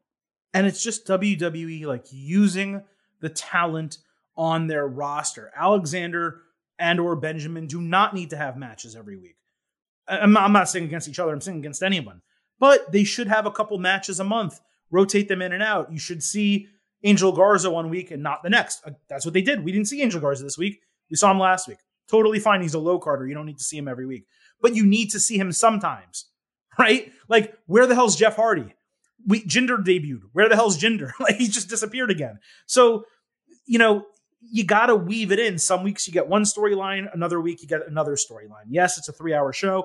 I know you want to focus on your really, really big names, and they have every right to do that.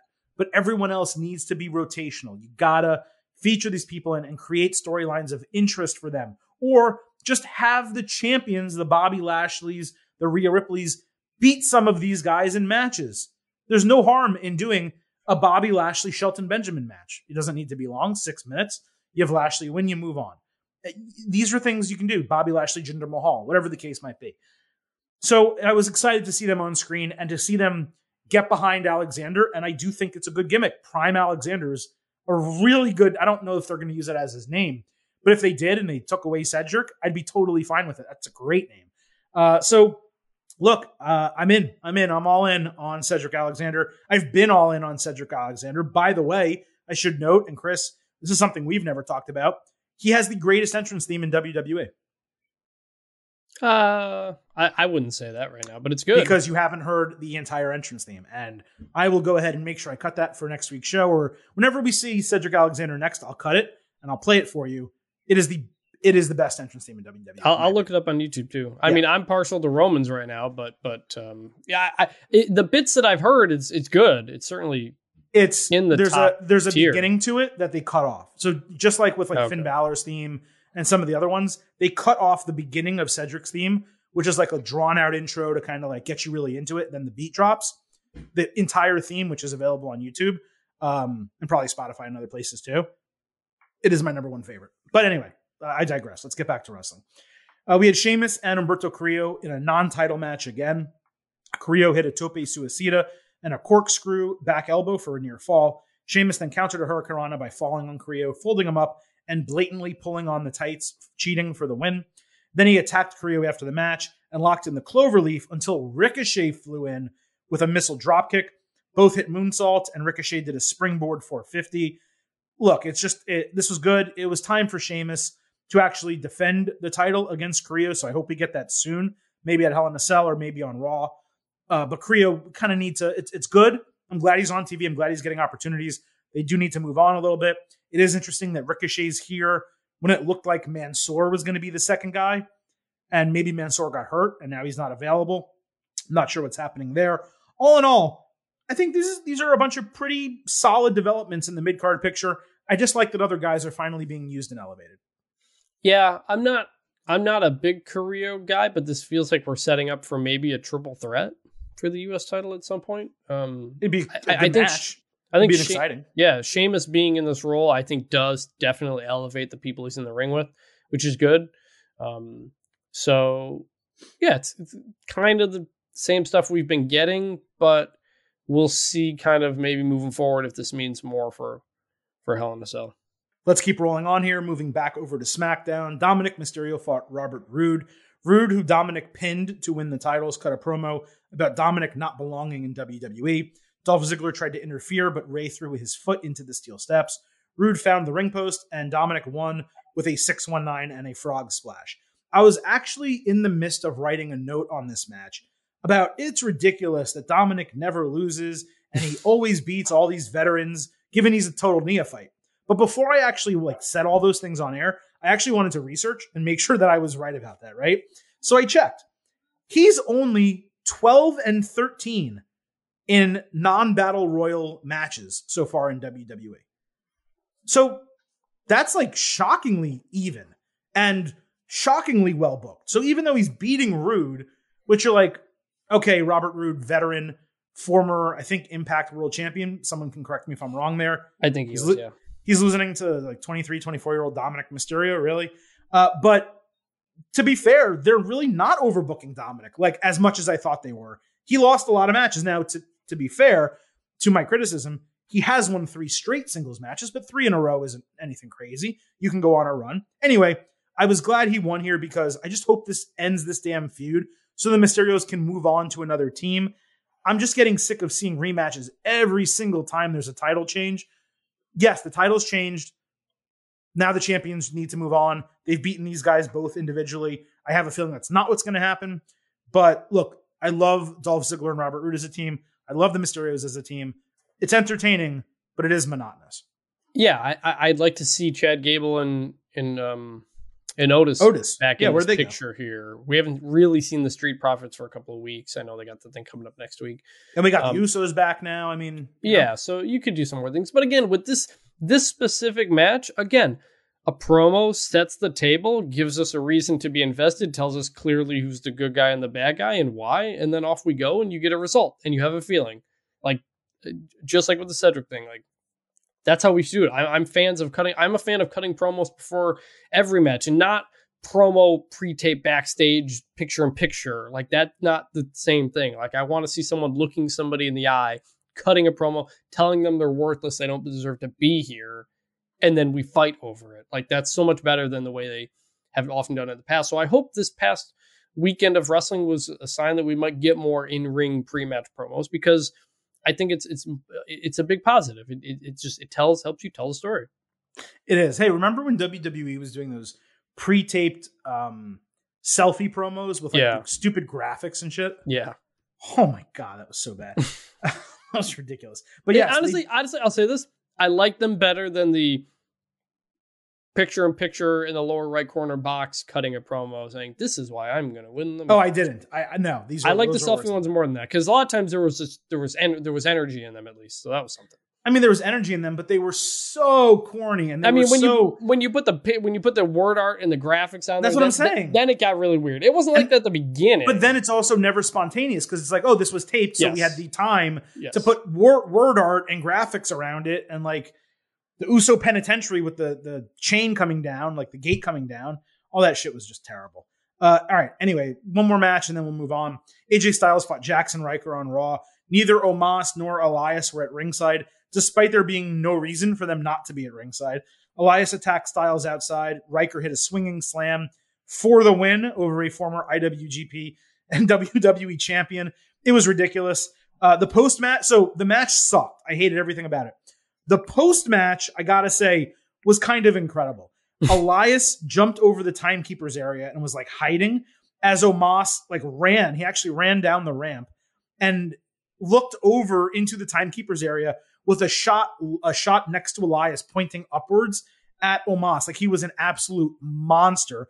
He grabs Elias out of there, throws him over. Elias runs like a chicken shit up the ramp. He falls on himself, trips, and then Omos runs him down and shoulder checks him into the set, just like breaking a big screen. The segment went from an F to an A+ in about 30 seconds for me. I know it's an in-between feud. There's so many other better challengers than Elias and Riker. Give me Lucha House Party. Give me any of these other teams. But I will say, the Omos Elias shit legitimately made me laugh out loud. I loved that. Yeah, you didn't need to have Riker beat AJ Styles for it to happen, but yeah, AJ and Omos are incredibly fun, and everything they should be pretty much involved in right now should be fun, and that's what you got at the end of the segment. So they did turn it into something, which was fun. And that's good, because I like watching them. Couple more things before we get out of here. WWE again aired one old and one new Eva Marie vignette. They repeated the photo shoot one early in the show, and then late in the show showed her working out and talking about becoming an advocate for others who trains people all around the world. This was actually, by far, in my opinion, the best of the 4 vignettes to this point. She looked really good, both in terms of like, that's the most action I've had all year, but also from a presentation standpoint of, hey, Eva Marie looks like she could wrestle. Even though I don't think she's going to, I think she's going to be a manager advocate.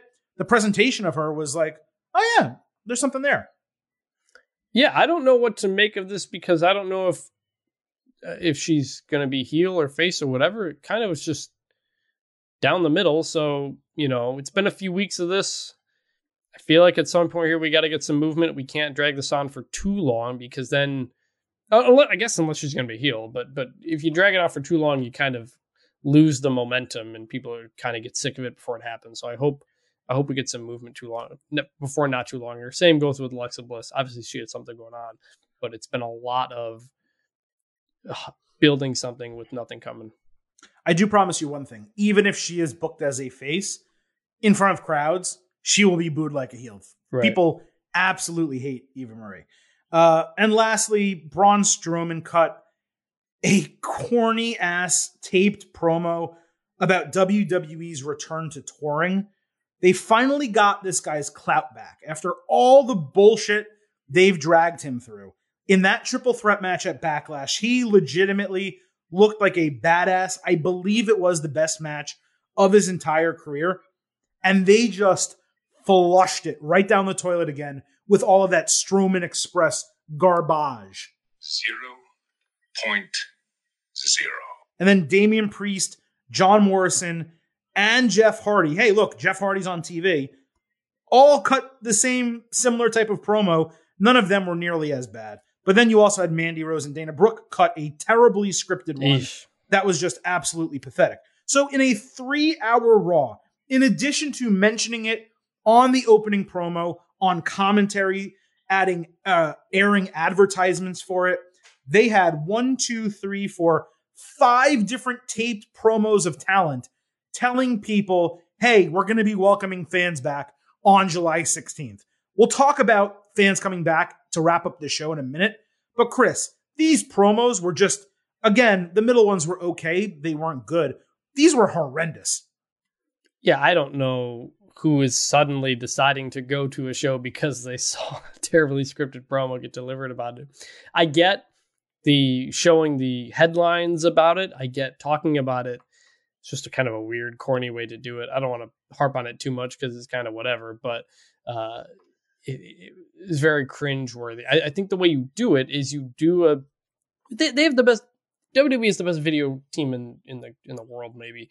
You gotta just give me a commercial that shows me what it's like to be in the crowd, and not just the typical crowd shots, people cheering, people talking about what it meant to be in the building when something happened. I remember that feeling. Have a wrestler saying, I remember the feeling in the crowd when I won the championship when this happened.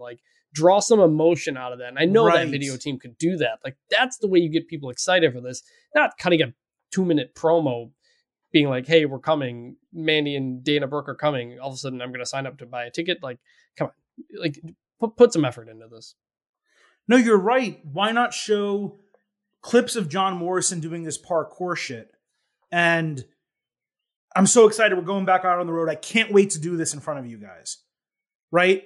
or show clips of Damian Priest and Bad Bunny. You guys were incredible at WrestleMania. You helped me get this incredible moment in my career, my first WrestleMania match and first big win. I cannot wait to perform for you guys in July. Like, that's how you promote it, not the Strowman Express is going to run through a city near you, and Mandy and Dana, we can't wait to flex for you when we come to a town near you. That's dog shit. Like, yes, promote your product. Show awesome, entertaining clips of these superstars entertaining fans and have them do a 5-second voiceover of, July 16th, we're going to be in Fort Worth, Texas. We're touring starting this summer, coming to a town near. I can't wait to see you guys. You guys make my job exciting. Allow them to talk like normal human beings. Every time you hear a wrestler in an interview and they're asked, and I've done it, I've asked like 3 of them, how much do you guys miss the crowds?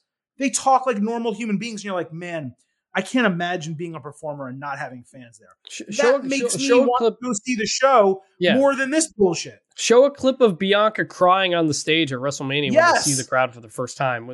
Don't you want to be there for moments like these? Yeah. Okay, so aside from that garbage, let's actually talk about the concept here, what's actually happening. WWE is having fans return. They're going to start touring again on Friday, July 16th, which just so happens to be the Silver King's birthday. So just so happens to be my area of my home. They did it for the wrestling podcast. Clearly, they did it for the Getting Over community. You don't live in Fort Worth, do you? No, but it's 45 minutes away. Oh, Dallas, okay. I didn't realize it was that close. Yeah, DFW. You're in Dallas, Fort Worth. Right? Yeah, I'm in Dallas. Oh, Dallas, Fort Worth. Obviously. Yeah, of course. That makes sense. When I think of Dallas now, what's the other, where's the Cowboy Stadium located? Arlington, which is right in between both of them. Even though I know it's DFW, the airport, Dallas, Fort Worth, whenever I think of like the other city near Dallas now, I think of Arlington just because of sports. Like I never really think of Fort Worth. So that is interesting. But yes, clearly they're doing this exactly for the Getting Over Wrestling podcast, but it is a nice little birthday gift for me. I did think that because they've been running in Florida, that they might come to Miami. I was like, oh my God, I'm going to go see Money in the Bank on my birthday weekend or something like that. And of course, that is not what's happening. I have to watch Chris have all the fun over in Texas. We're not yet sure whether he's going, but we may get him there. Yeah, there's college football stuff going on. I'm not yet sure if I'll be able to go, and I got to figure that out. Right, media days and stuff like that. Yeah, the timing is not ideal, I think, from your work standpoint. But nevertheless, WWE is returning July 16th. They've already announced 3 locations. They're doing Fort Worth on the 16th for SmackDown. They are doing I should have this in front of me.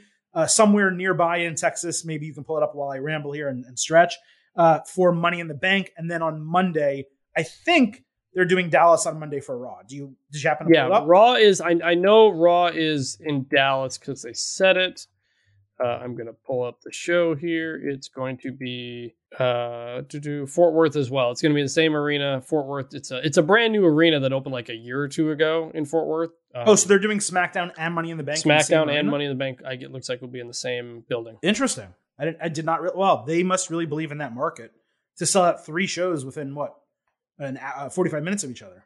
Yeah, or to maybe not sell out. And I think they're going down to Houston and whatnot right after that. So AEW is actually going to be in Texas at the same time too. AEW will be touring here too. So there's going to be a lot of wrestling in Texas in July, and I really hope I'm able to get to some of it.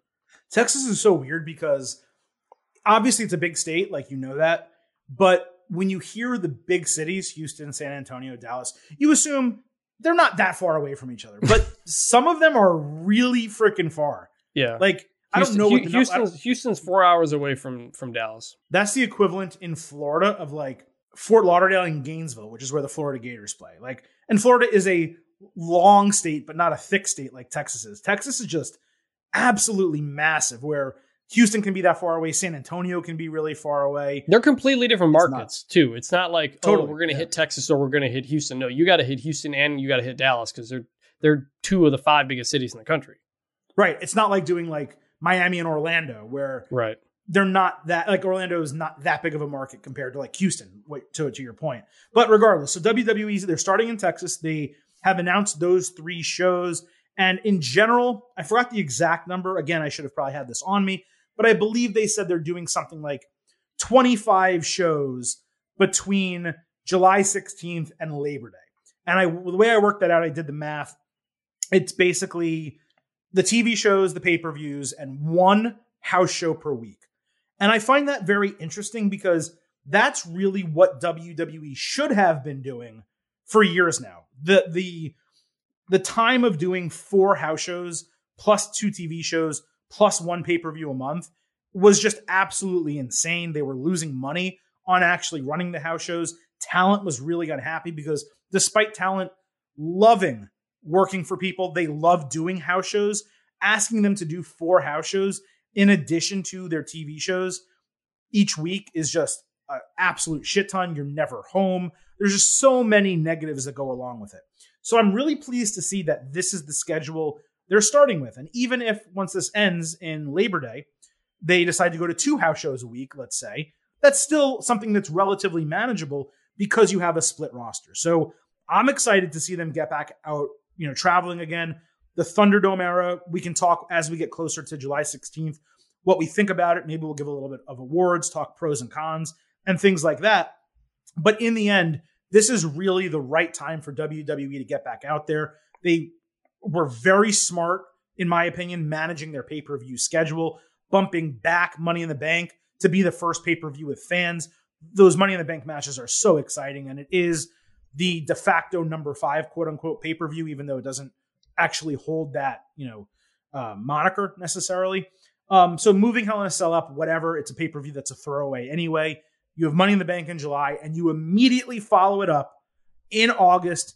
It's not officially confirmed yet, but SummerSlam in Las Vegas at Allegiant Stadium, which is the Raiders' new stadium, absolutely gorgeous. So I think WWE's return to play plan, for lack of a better term, is really well thought out, and I think they're going to succeed massively with it. Yeah, I think so too. Actually, hey, we got some breaking news here while we're recording this podcast. Well, we'll close it out, I guess, on this. WWE and Adnan Virk have parted ways.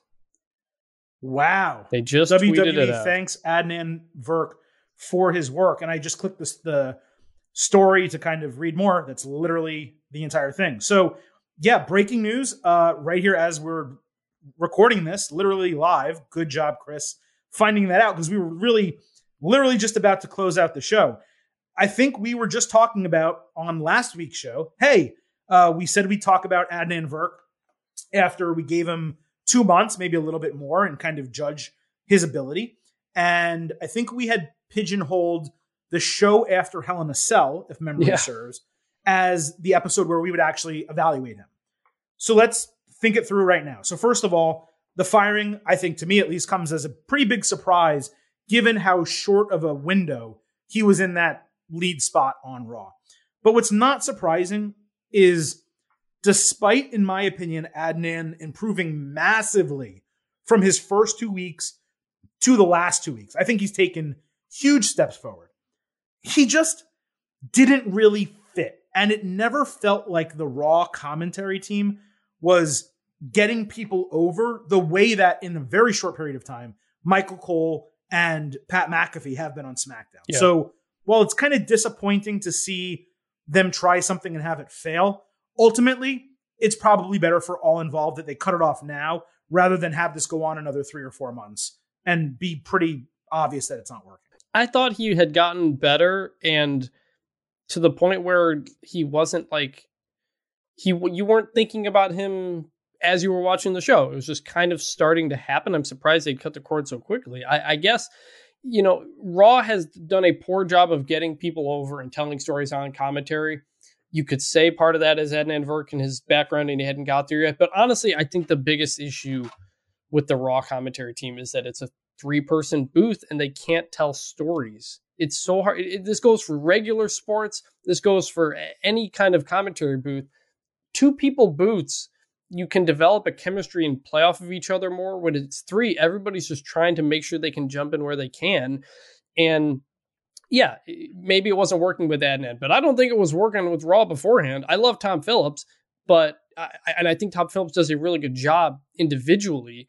But that group, Samoa Joe did the best he could and was doing a pretty good job, but it wasn't, they weren't telling stories. I think back to that Cesaro-Roman Reigns match at WrestleMania Backlash, and the story that Pat McAfee and Michael Cole were able to tell really added to the match. They were so good in that match. Yeah, you rarely ever get that from the Raw team, and I think a large part of that is because of the setup. So, and I assume that's not going to change. I mean, I would love to see them change. I don't want anybody to lose their job, but if you're looking for what you're trying to get out of commentary, I think that's how it works.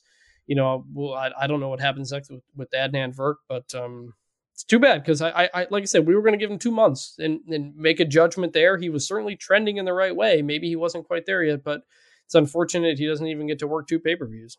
Yeah, I mean, I'm certainly not saying he was good, right? That word has never come out of my mouth. But to be fair to the guy, because I respect him as a broadcaster and a journalist, I mean, this is a difficult-ass job. Like, it's one thing to do color commentary. It's another thing to be a play-by-play man for wrestling, entertainment. I almost call it a sport, but a sport entertainment where you have no experience doing that previously. It's like when Fox hired Gus Johnson to suddenly call soccer. And people hated him at the beginning. Yeah. And it's like, well, yeah, no shit, because he's never called soccer before. Just because you're really good at one thing doesn't mean you're going to be really good at something else. There's been many things in life I've tried to do, home improvement and things like that. I suck at it, right? So guess what? I hire people to do it for me. That's how these things work. Clipping my dog's nails. I can't do it. I don't want to hurt him. So I bring him to a groomer to do it. I can't do every single thing. So having Adnan Virk come in and just expecting him without any practice, without any, like, here's 2 months on 205 Live to groom him and get him ready for Raw. The flagship show, not the A show, but the flagship show of WWE was really not that smart. But to his credit, he definitely improved from those first 2 weeks where he didn't know wrestler names or move names. He really started getting better. And I'd say over the last 2 weeks, he proved to be an acceptable part of the broadcast where it did not take me out of the show thinking, who the hell is this guy and what's he talking about? So that's not a lot of praise, but it's also not a lot of criticism because he was put in a very difficult spot. And really the lesson is it was a bad hire in the first place. And it was probably Nick Khan kind of putting one of his boys, a guy that he used to be the agent for, into a position to give him opportunity after this is a guy that recently got fired from ESPN. So that era of Raw is over. And really the Raw commentary booth, Chris, has been a seesaw, really a roller coaster, not a seesaw, for a long time. Let's not forget, when they changed teams, when they did the brand split, they put Vic Joseph in there originally, I believe with Jerry the King Lawler and Byron Saxton, if memory serves. And there was someone else in there for a short period. I don't remember. For it was not. Weeks. Was it not Byron? It was someone else. It was someone else. I don't remember his name though. I didn't know who he was. Maybe while I'm talking, you can correct me and look it up. But it was Vic Joseph and Jerry the King Lawler. Was it Booker T? Potentially. No, I'm looking it up. Okay. Well, it was Vic Joseph and Jerry the King Lawler that were the two main people that were making it the most interesting. And Vic Joseph, I thought, was doing a good job and getting a lot better, but they didn't help him out because they put him with Jerry the King Lawler. And you think whatever you want to think about Jerry when he was paired with Jim Ross. They were an epic all-time pairing when he was paired with Vince McMahon back in the day. Oh, it was Dio Madden. It was Jerry Lawler, Dio Madden, and Vic Joseph. Dio Madden, that's right. But so they take Vic and they put him, again, with Jerry, who is, I don't know how old he is now, but he hasn't been doing commentary. And the stuff that Jerry did that was really entertaining at the time was really inappropriate and not really suitable for a 2020 audience. And really, when you go back and listen to it, you kind of cringe listening to it.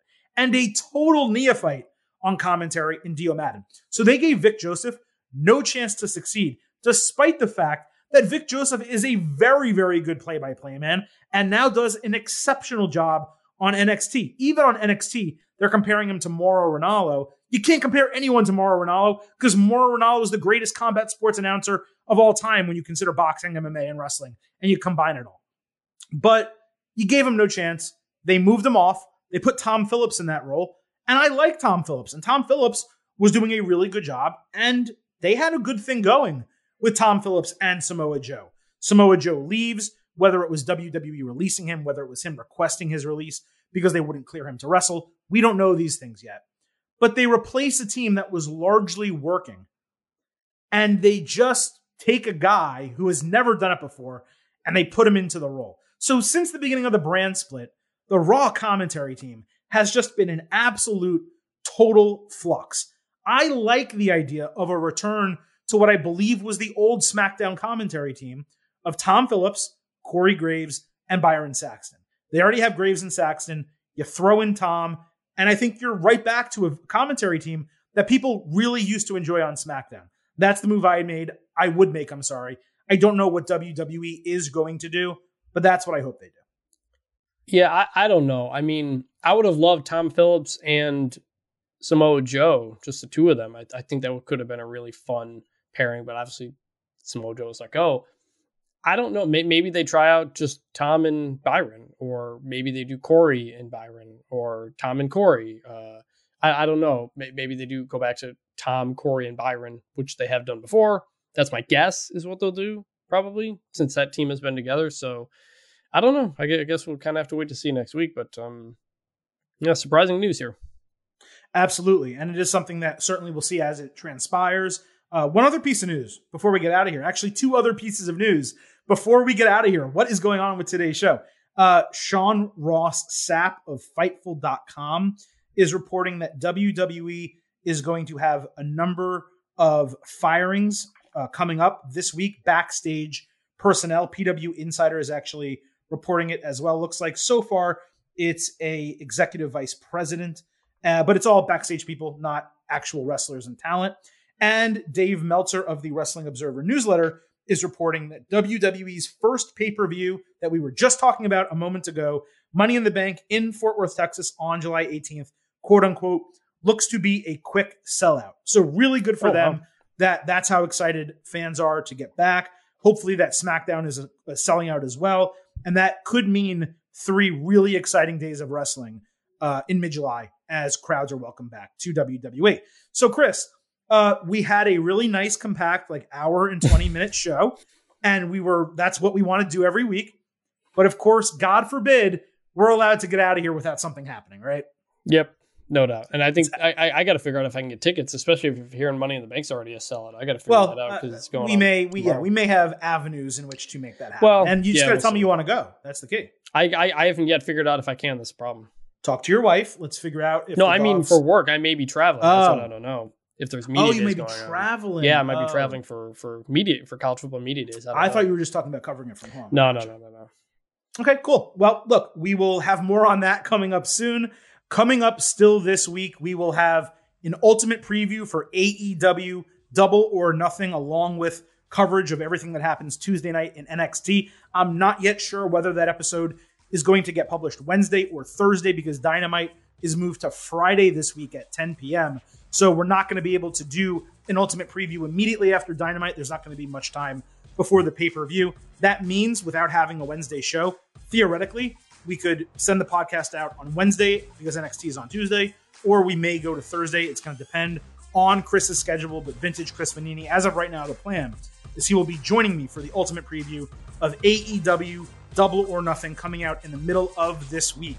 And with AEW Dynamite airing on Friday night at 10 p.m., the Silver King, we will have a Double or Nothing go-home show for you.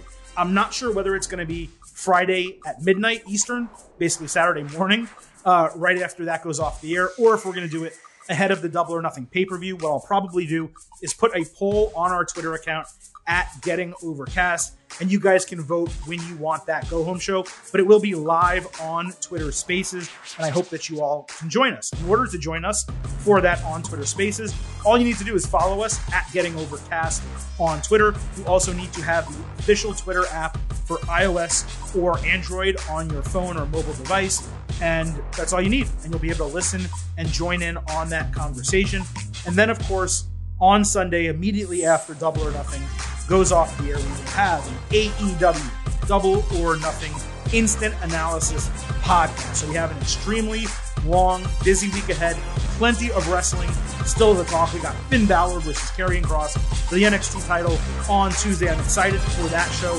I'm excited to bring you AEW Ultimate Previews and Instant Analysis. I'm excited to bring you the Getting Over Wrestling podcast. So for Vintage Chris Vanini, this is once again the Silver King Adam Silverstein, leaving you with 3 final words. Bye for now.